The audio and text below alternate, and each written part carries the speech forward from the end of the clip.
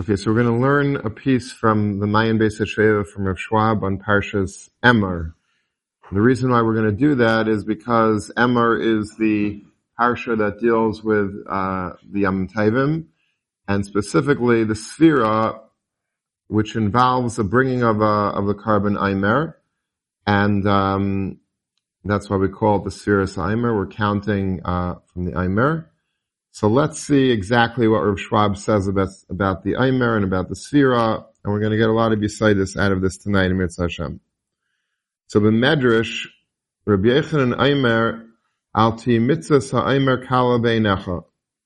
Don't make the Mitzvah Ha'Aimer light in your eyes. Don't think that the Mitzvah Ha'Aimer is like a small, non-substantial mitzvah. Shal Yidei Mitzvah Ha'Aimer, because through the Mitzvah Ha'Aimer, Zacha Avram, Lirashes Eretz Canaan. Avram Avinu is Zeicha to Yarshin Eretz Canaan. The reason why we have Eretz Yisrael is because of the Mitzvah of Aimer. Ha'adad Uchsiv, V'nasati l'cho l'zaracha acharecha. I'm going to give it to you and to your children after. Al manas v'atas brisi tishmar. Because of what? What do you have to do to get the land? What's the covenant? The covenant is ve'ezeh ze mitzvah ha'aimer. You know what the covenant that Avraham Avinu was supposed to keep was in order to do his part of the bargain to keep Eretz Yisrael, to get Eretz Yisrael, to Yarshin Eretz Yisrael? It's to keep the mitzvah of Aimer.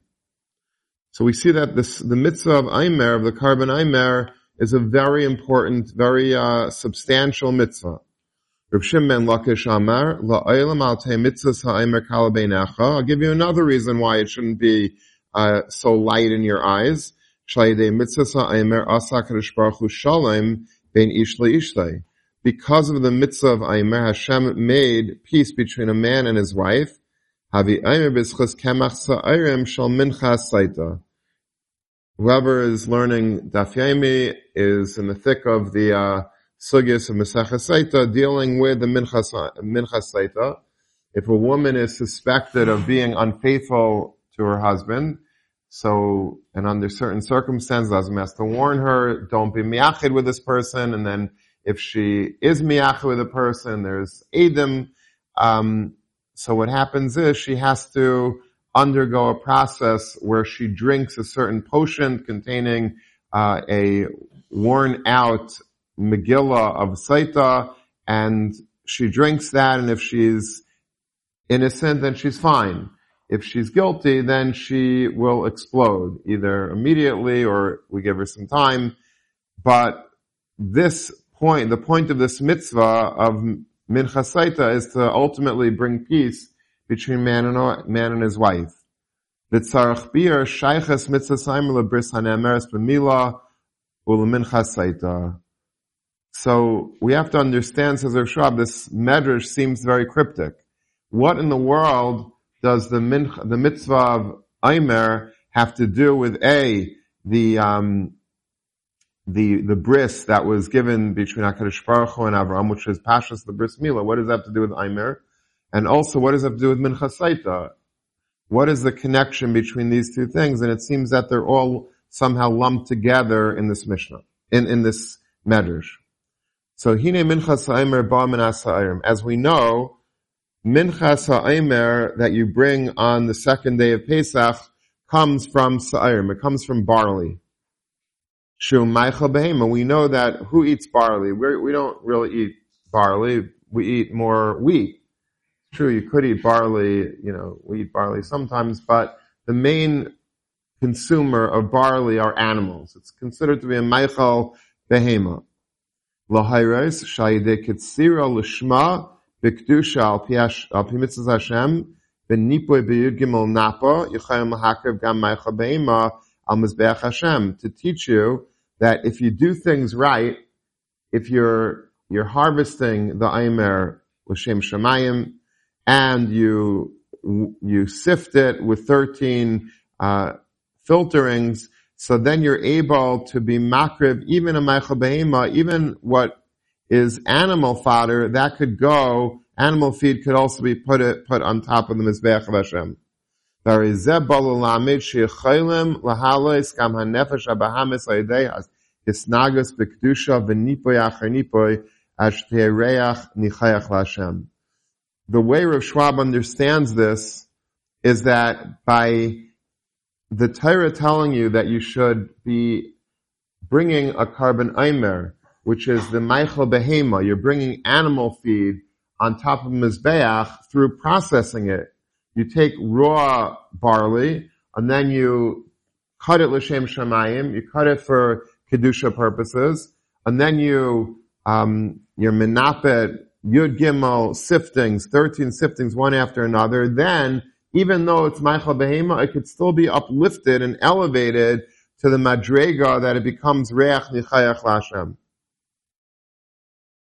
And if that's the case, then we ourselves, who have a Nefesh Bahamis, what does that mean? We have a Nefesh. We have a soul. But the soul sometimes is a Nefesh Bahamis. It's like an animalistic soul, which means that it has taivas, and it has all types of interests that are not necessarily Kedusha interests.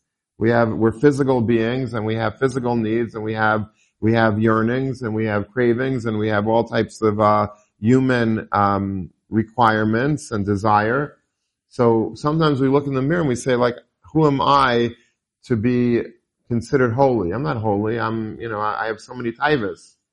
We see from the Karban HaAimer, which is also a Meichel Behema, that even what's Meichel Behema, if you work hard enough at it, and you really purify it, it could be brought onto the Mizbeach of Hashem, which is a very, very important lesson for us. That means that we're all worthy through the process of becoming a Ben Torah to really attain unparalleled heights in Kedusha, even though we are physical and we do have taivas, and that's part of how HaKadosh Baruch Hu made us. HaKadosh Baruch Hu built us. Sometimes we forget that. Sometimes we think that I have such a big Yetzer Hara and I have such taivas, and who am I? I'm a bum, and what are you talking about? Hashem made you this way. You didn't ask, you didn't volunteer and say, hey, I'd really like a Nefesh Bahami. We were all given this Nefesh Bahami. We were given a Yetzer Hara. So, and Hashem kihu yad, like we say in Yom Neram Davening, kihu yada yitzreinu. No, we say it every day by Tachan, actually. We haven't been saying it for a long time, so I forgot. But kihu yada yitzreinu, he knows our Yetzer Hara. Zachar ki afarnach. Remember that we're just us. We're human. You created us human. Now that doesn't absolve us of doing mitzvahs. It doesn't absolve us of trying to tame the Yetzer Hara. And that's why we're here. We're here to work on it and to improve it and to sift it and to perfect it. But it's very understandable that we have those taivas to begin with because we are human. Hashem made us this way. And Hashem says, okay, now I want you to raise yourself. I made you with a nefesh bami, with taivas, with the Yetzer Hara, but now I want you to work hard on uplifting yourself. The inyan zeh yafetz ar lahavin divrei chachamim al pasuk shiva shuvos tisbelcha mehachel chermesh bakama tachel lispar. So it says that 7 weeks. This is a pasuk later on in Parshas Re'eh, and it says that for 7 weeks you should count, which is what we're doing during this period of time, from the time that the chermesh, from the time that the wheat was standing, you should start to count. Al tukri bakama ela bekaima. And we darshan from there that you shouldn't read it bekama, but rather bekaima. Shesfiras aimer tzarich liyas ba'amida. You have to stand. If you ever, you're sitting and you say, oh my gosh, I have to count Sefirah. I forgot to count Sefirah. Don't count sitting. The halacha is you must count Sefirah aimer standing. How do you know that? Because it's darshan from this pasuk. Bekam al tikri bekama ela bekaima. Pirush shana mishum lekama shalsam. We are like a stalk of grain, of barley, besad out in the field. V'shas kiyam Sefirah mitzvah Sefirah aimer ki'ilu anu niktzar min hakarka.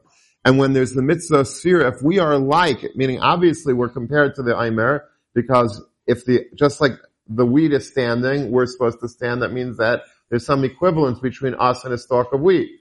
And just like a stalk of wheat, it's cut down on the second day of Pesach. we're also, in a sense, harvested from the land, from the ground. Just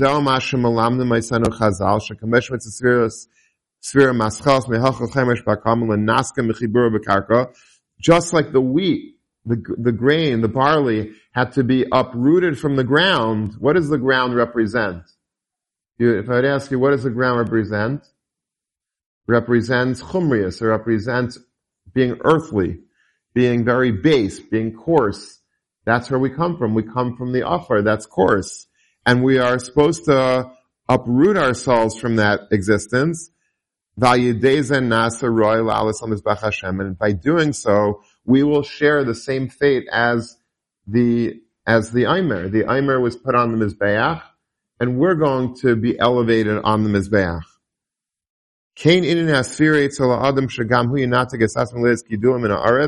We have to uplift ourselves from the ground.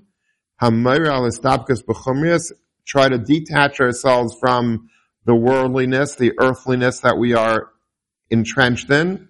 Every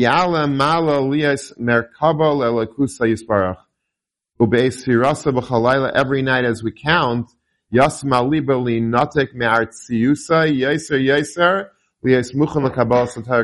are we supposed to be thinking about when we count?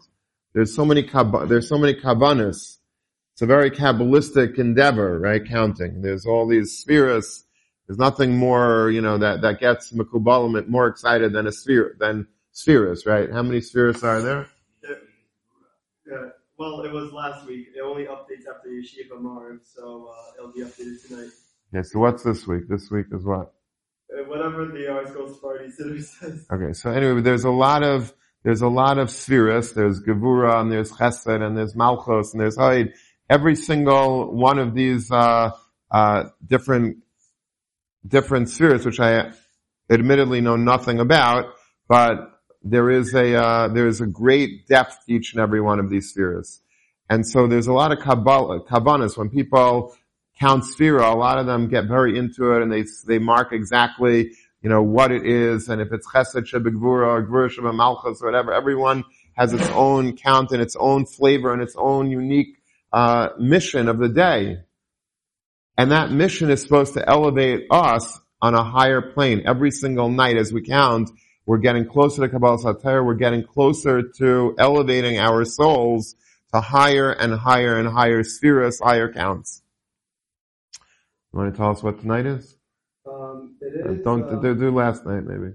Last night is Yesod Shebegvura, so that would be accurate. Okay. V'zeu adimin linin mitzvahs mila, shu chaysem eis bris kaidesh. This is what the essence of bris milah is all about. What is a bris milah? It's a chaysem eis bris kaidesh. It's a stamp. It's a seal of holiness. B'makam makara taiva bamis. Where is it? Where is the makar? HaKadosh Baruch Hu could have made the makam amila on our nose. Could have made the makam amila on our ear. Cut off a piece of your ear and that'll be the bris. Why did he specifically choose the makam hamila to be in the makam, in the makar ha-taiva? Why is that's the epicenter of taiva and Bahamas? Animalistic, pull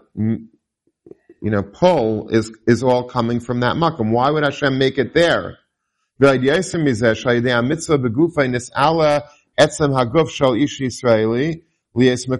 our bodies become sanctified dafka that way. Hiftiach HaKadosh Baruch Hu LaAvram Lasis Eretz Canaan. I'm going to give you Eretz Canaan. Dafka b'shah shetzival bris milah. When did he tell us this? He told Avram that we're getting Eretz Canaan at the point that he was mitzaveh him to be mal himself. Kidduchsiv and asatu l'chol zarach achrechas kol Eretz Canaan lachudas eilam v'atas brisi tishma. We see there's some correlation here. Why? Mishum sheba Eretz Canaan sholta hanefesh habahamis. Because in Eretz Canaan, that's where the Nefesh HaBahamis exists, and it's overpowering. What was Eretz Canaan before the Jews moved in? Before the Jews moved in, it was a terrible place. It was full of taiva, and it was like K'mais Eretz Mitzrayim, K'mais Eretz Canaan. Eretz Canaan was a place of great decadence. V'raksha HaKadosh Baruch Hu kidsha b'eser kedushos ashein b'olam kedusha l'mal amen. And then HaKadosh Baruch Hu took the land he purified it. He put it into like a spin cycle, a spiritual spin cycle, 10 cycles, one after another, until it was finally niskadish. And then, and only then, ad shem ba'am kusha dugmas in bris milah b'guf adam. So it's very similar to the bris milah and the guf adam. Just like the bris is in the makom of taiba, you took the lowliest part of the body, and that's where I want you to work on. That's where I want you to make a bris and to circumcise yourself so that your taibas are curbed. That's what Eretz Yisrael is also. The bris of giving us Eretz Yisrael, the relationship is very clear. Because just like the bris of the body, you're sanctifying your body through curbing that makom of milah. So too, when I'm giving you Eretz Canaan, which was a very decadent land, you have to work on it. And you're working on it together with the Rebbeinu Shalom to be mekadesh it but otherwise, if you're not working on it, then it could be a very tamei thing. People don't understand that. People think, I'm going to Eretz Yisrael, and I'm going to learn there, I'm going to be a tzaddik. That's true. That's a good plan. But very often, and we see this a lot, that if you're not careful in Eretz Yisrael, you could slip very easily also. A lot of people steig, there's a lot of people that go to Eretz Yisrael and they fail, and they do all types of averas, and they become, they become extremely decadent. Much more than they were in America even. And the reason for that is because it's a place that inherently could go very bad. It's a place of, I don't want to say tumah, but the historical, makar, just like the bris milah is also, it's in a place that has potential, great potential of tumah. You have to work on it. Eretz Yisrael is like that as well. And there's a reason for that. Not coincidence. It sounds strange, like, Eretz Yisrael, is it holy or is it not? It's specifically places that are the holiest that have the most potential to fall and to become tamei. And the reverse is true also. The places that are the most tamei have great potential for tara. There's something called zel u'ma zel salikim. Hashem gave a balance between kedusha and tumah, between things that are very holy and things that are very chayil. And we have to understand that. So in Eretz Yisrael, I could be very holy, or I could be the opposite. You want to use the bris, you could use the bris for the holiest of things. You could also use the makom milah for terrible things. And HaKadosh Baruch Hu did that with kavanah, and it's on purpose, and it's our job to make sure to work very hard on exploiting these mitzvahs, because there's great potential to really make yourself great. Precisely when a person has a taiva for doing an avera with the makom milah, that's exact, and you're meineh, you stop yourself from doing that. That's where the greatest kedusha lies. The greatest kedusha lies in when you, like the Ramban says at the beginning of Parshas Kedoshim, that Kedoshim to you, Rashi really says what the Ramban elaborates on it, is prushim to you. How do you get holy? You get holy by being pirish from arayas. When you give in to arayas, tamei. When you're pirish, when you have the opportunity to do something and you don't, you get extremely holy, like Yosef HaTzadik. Yosef HaTzadik came this close to being nichshel in a terrible avera, and from there on, he became Yosef HaTzadik. How many people do we call a tzaddik in Jewish history? Not too many, right? Who do we call a tzaddik? I don't know if, who? Noach was a tzaddik. Who else? Big tzaddik. What? Big tzaddik. Big tzaddik, right? Who else? Who? Shimon HaTzadik, very good. It's interesting, the Rambam calls Yaakov a tzaddik. Right? He says Yaakov HaTzadik, that he was very meticulous, he was very ethical and honest, he didn't cheat, he worked very hard, he gave it his all. Very funny that the Rambam used the lashon by Yitzchak of a tzaddik. Who else is called a tzaddik in the Torah? What? Mordechai. Yeshivas Mordechai tzaddik. But is that a lashon? Is that from the Megillah? Does it say that is a call him a tzaddik in the Megillah?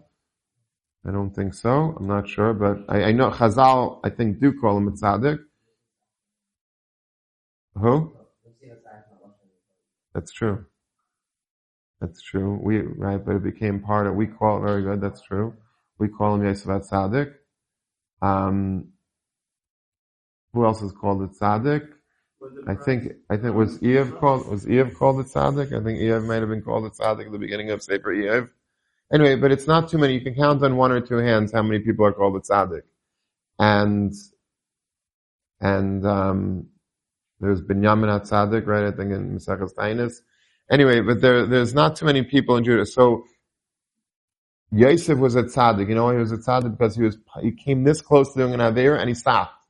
By Imayim. Stop.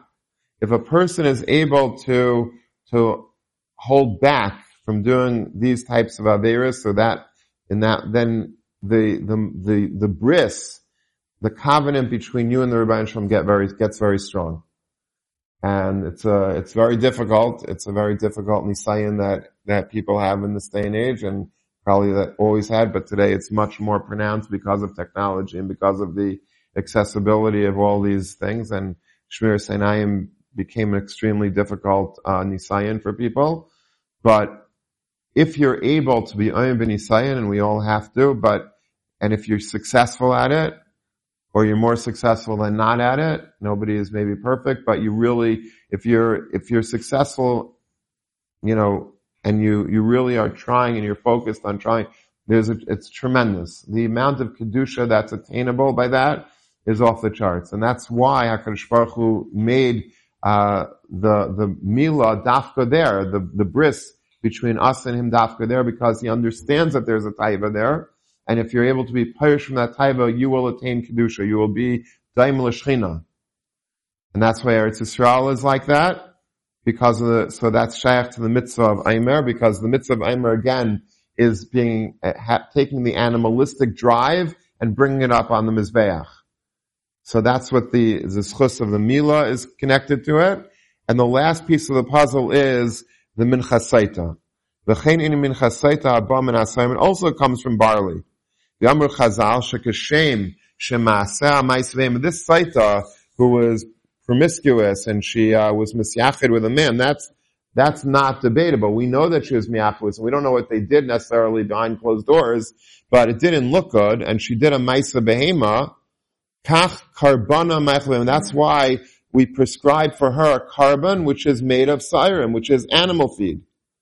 The Eina Kavana, says Rav Schwab, she'asa ma'isa behema kishazinsa, shar ikra carbon lasa sham b'nishlish. It doesn't mean that she did a ma'isa behema by actually being mizana. We don't know that. That's what we're questioning. That's what we're trying to examine by this bedika, by this process of mesaita.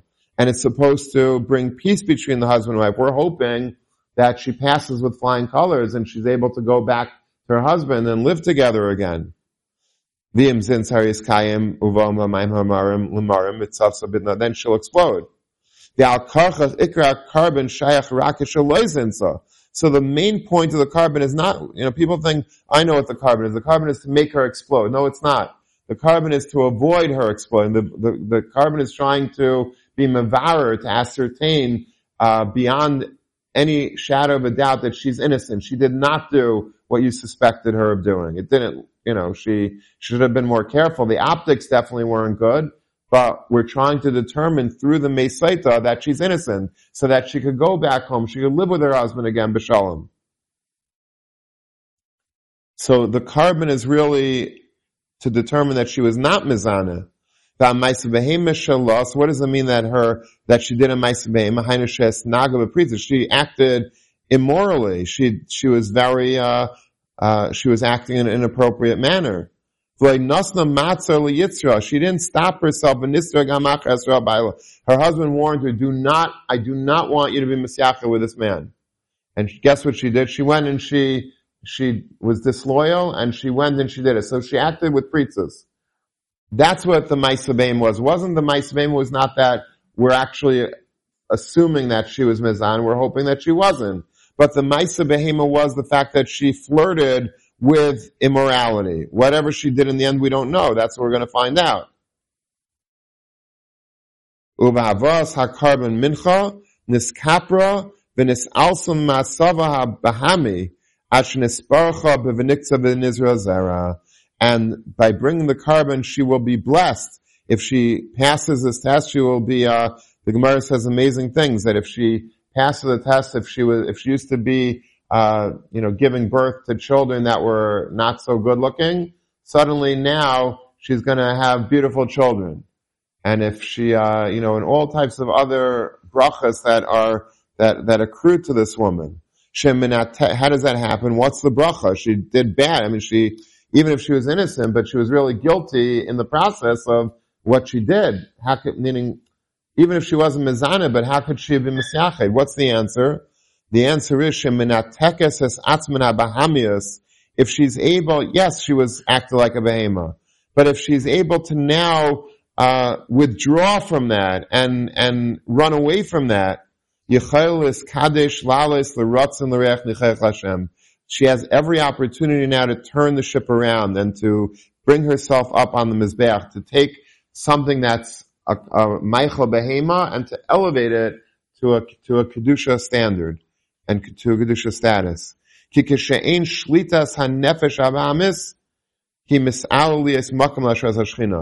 When you're not giving into the net, yes, you have a nefesh behami.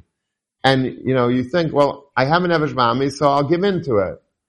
You could do that. You have the bechira to do that. But HaKadosh Baruch Hu wants us to push back against that notion that we are behema. That's what, if you read the writings of Hitler Yamach Shemai. So one of the things that he was very proud of was the fact that he says, the world, it calls us barbarians.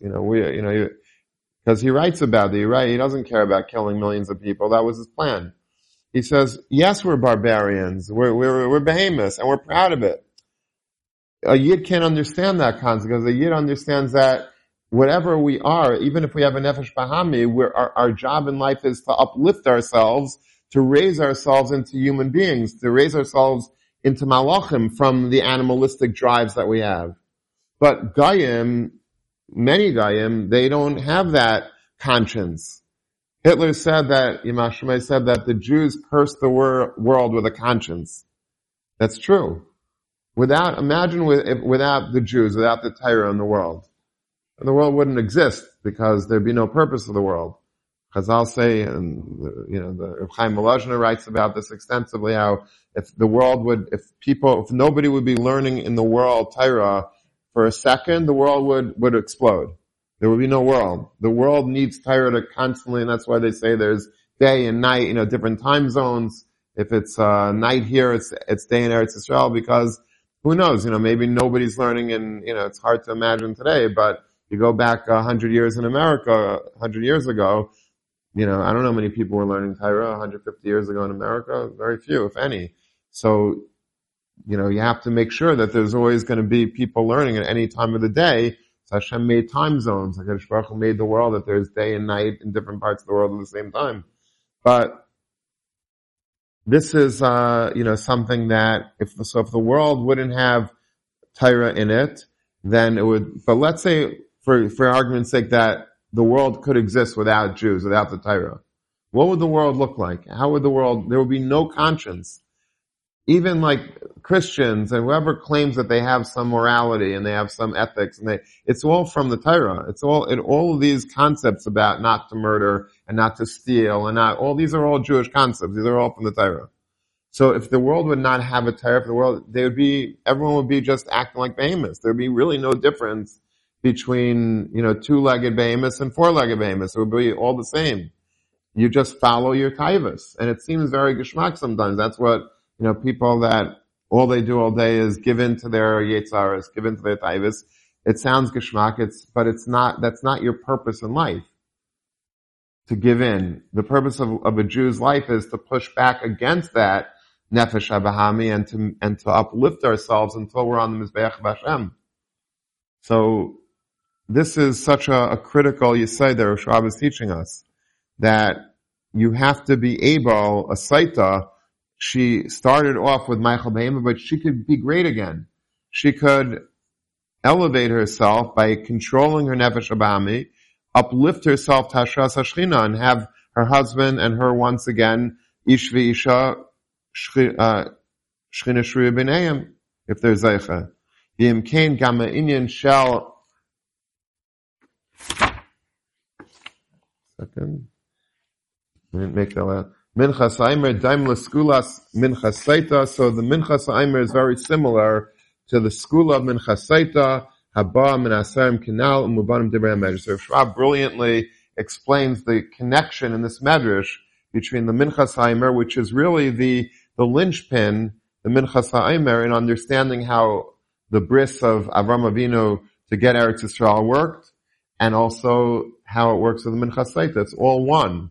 Because the purpose of the Carbon Aimer and what we're doing during these 7 weeks now is every day elevating ourselves, hopefully, higher and higher, pushing back against the Nefesh HaBahami.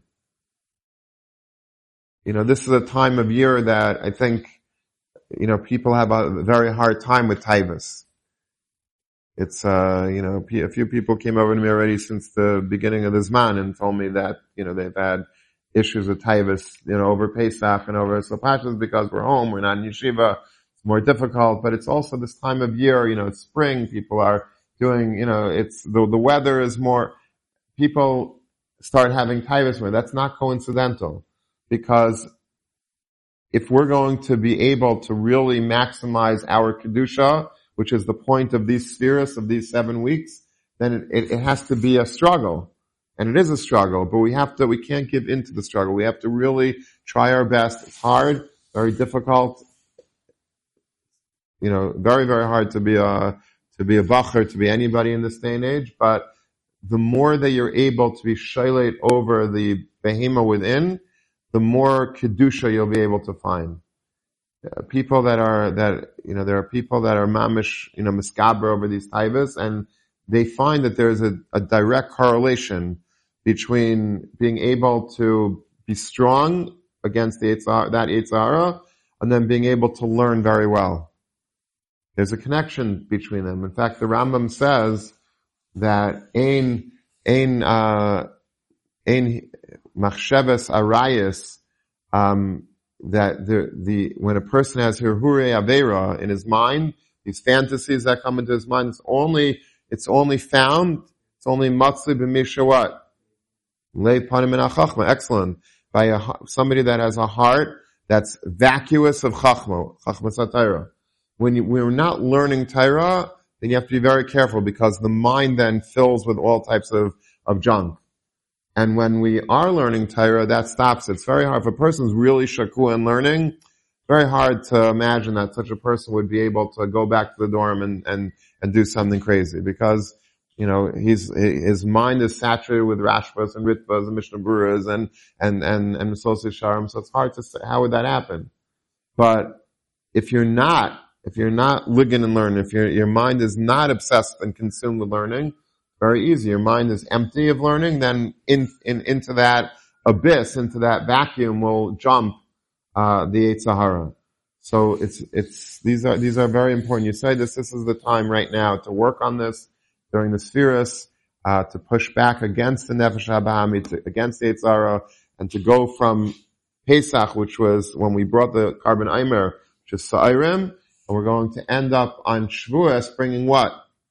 The Shtei HaLechem. What was the Shtei HaLechem made of? Chita, wheat, because that is the evolution of man. We go from, in a way, Darwin wasn't wrong. He said that man, comes from an animal. We evolved from animals. He's not wrong. That's true. In a sense, we are. He was wrong in perhaps in the physical realities that he painted, but in a sense, we do come from animals. We have an animal within. We have a nefesh bahami. And we're supposed to evolve ourselves and become human, become moral, become ethical, become elevated people. And it's interesting, that we were talking about what the Tzara Yehudim was speaking about, how proud he was of being a barbarian. And he says, this is our pride and our sword and he said specifically in that very speech, he said that the Jews, destroyed their body with circumcision. And he says, and we're proud of our body. He's not giving like a mussar shmuz to us. He's right. He was right. without Torah, without Kedusha, without mitzvahs, we would be behemoths. We would be animals. In fact, I think it was the Kleisberger Rebbe who was, the Nazis were like pummeling the Yidden and they were on the floor and there was a Jew that was lying next to I think it was the Kleisberger. And he says, Rabbi, are you going to still say, Ata v'chartanu mikol amim? You still think that, we're the chosen nation? Look at us. We're on the floor. We're being beaten by Nazis. We're like, our God doesn't seem to be around. This is the chosen nation? You're going to still say Ata v'chartanu? So the Kleisberger Rebbe said, I'm going to say it now with much bigger kavanah, greater kavanah than I ever had. Because I thank God for making me if I wasn't the chosen nation, I'd be them. I don't want to be them. That doesn't interest me. He says, this is chosenness. Chosenness is to be human. And so what we're doing with our lives, and specifically during the Sefirah, is we're trying to humanize ourselves. We're trying to push away from that instinctive animal and doing what we want, when we want, on our terms, and like just giving in without any conscience, without any guilt, without any remorse. That's not what a Ben Torah, what a Yid is supposed to be. A Yid is supposed to be somebody that goes and evolves from Pesach till Shavuos, from the Sa'irim to the Chitim, from the Meichel Behema to the Meichel Adam. And Amitzvah Hashem, every day, one day at a time, we will count the Sefirah and we will make these days count.